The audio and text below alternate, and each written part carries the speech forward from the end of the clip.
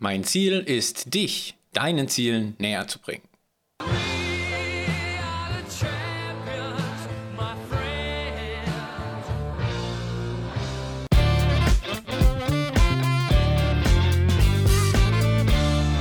Beginnen wir diese Woche mit der größten Neuerung oder eher Ankündigung. Viva Goals. Microsoft sagt, Viva Goals vereint Unternehmensziele mit individuellem Beitrag. Naja, die Überschrift catcht mich mal noch nicht.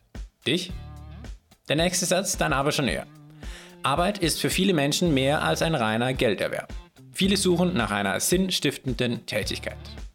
Da bin ich dann schon eher offen für mehr Infos. Aber um das alles zu verstehen, müssen wir zum 7. Oktober 2021 zurück. Denn da wurde bekannt gegeben, dass Microsoft die Firma Ally.io übernimmt, einem damals führenden Unternehmen für Objectives und Key Results oder OKR. Und es war bereits klar, dass dies Teil von Microsoft Viva werden wird. Viva Goals versetzt Teams in die Lage, OKRs auf allen Ebenen zu nutzen. Die Ziele und Ergebnisse können dazu beitragen, alle internen Stakeholder, aber auch die Unternehmensleitung ebenso wie die Mitarbeitenden gemeinsam auf ihre Ziele zu fokussieren. Viva Goals lässt sich in Microsoft Teams oder Azure DevOps integrieren und weitere Informationen und Integrationen kommen wie Microsoft Viva, Microsoft Power BI und andere Microsoft 365 Apps. Ich würde sagen, genug Zeit mit diesem Thema verbracht, Ziel erstmal erreicht. Als nächstes, Microsoft Secure Score erhält einige Updates mit neuen Aktionen, um eine breitere Abdeckung unserer Sicherheitslage zu gewährleisten. Ab Mitte Juni, in der Vorschau verfügbar, gibt es neue Steuerelemente für Salesforce und ServiceNow zur Verbesserung des Microsoft Secure Score. Die Palette wird somit erweitert. Um die Verbesserungsaktion für Salesforce oder ServiceNow verwenden zu können, brauchst du aber logischerweise einen Connector über Defender und Cloud Apps. Dann gibt es aber Aktionen wie Session Timeout aktivieren oder Multifaktor-Authentifizierung aktivieren. Ich finde und fand auch schon vorher den Microsoft Secure Score immer toll, denn es ist sehr einfach, einen Fortschritt bzw. einfach die Improvements dem Management zu präsentieren. Und falls du Salesforce oder ServiceNow oder vielleicht sogar beides verwendest, sind das bestimmt gute Neuigkeiten.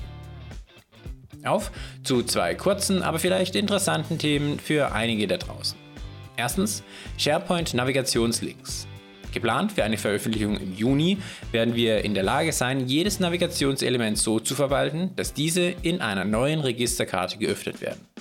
Für einige hui, für andere nicht direkt pfui, aber eher so lala. Das zweite kurze Update und derzeit und aktuellen Rollout für diesen Monat: Microsoft Teams Steuerung von Besprechungseinladungen. Sehr einfach. IT-Administratoren können eine neue Richtlinie anwenden, um mehrere Sprachen in Besprechungseinladungen von Teams festzulegen. Und das war es auch schon für diese zwei kurzen Updates. Ein weiteres neues Feature in dieser Woche: Outlook-Integration mit anderen Microsoft 365 Apps. Wenn du jetzt denkst, was? Habe ich doch schon? Dachte ich zu Beginn ebenfalls. Microsoft fügt eine Möglichkeit hinzu, schneller auf To-Do, den Org Explorer, Yammer Communities und Bookings direkt in Outlook zuzugreifen. Es ist auch geplant, dass wir diese Erfahrung anpassen können, indem wir bevorzugte Outlook und Microsoft 365 Apps anheften.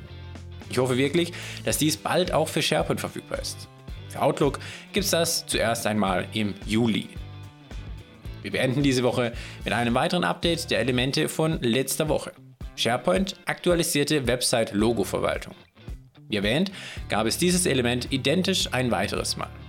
Eins ist nun gecancelt. Entweder Microsoft hat es selbst gemerkt oder dieser Podcast kann tatsächlich auch in Redmond helfen. Was ich aber auf jeden Fall hoffe ist, dass dieser Podcast dir helfen kann. Deshalb gibt es ihn auch schon im 3. Jahr und nun seit weit über einem Jahr ohne ein einziges Wochenende verpasst zu haben. Vielen Dank für deine Unterstützung jedes Mal und bis zum nächsten Mal. Don't be afraid.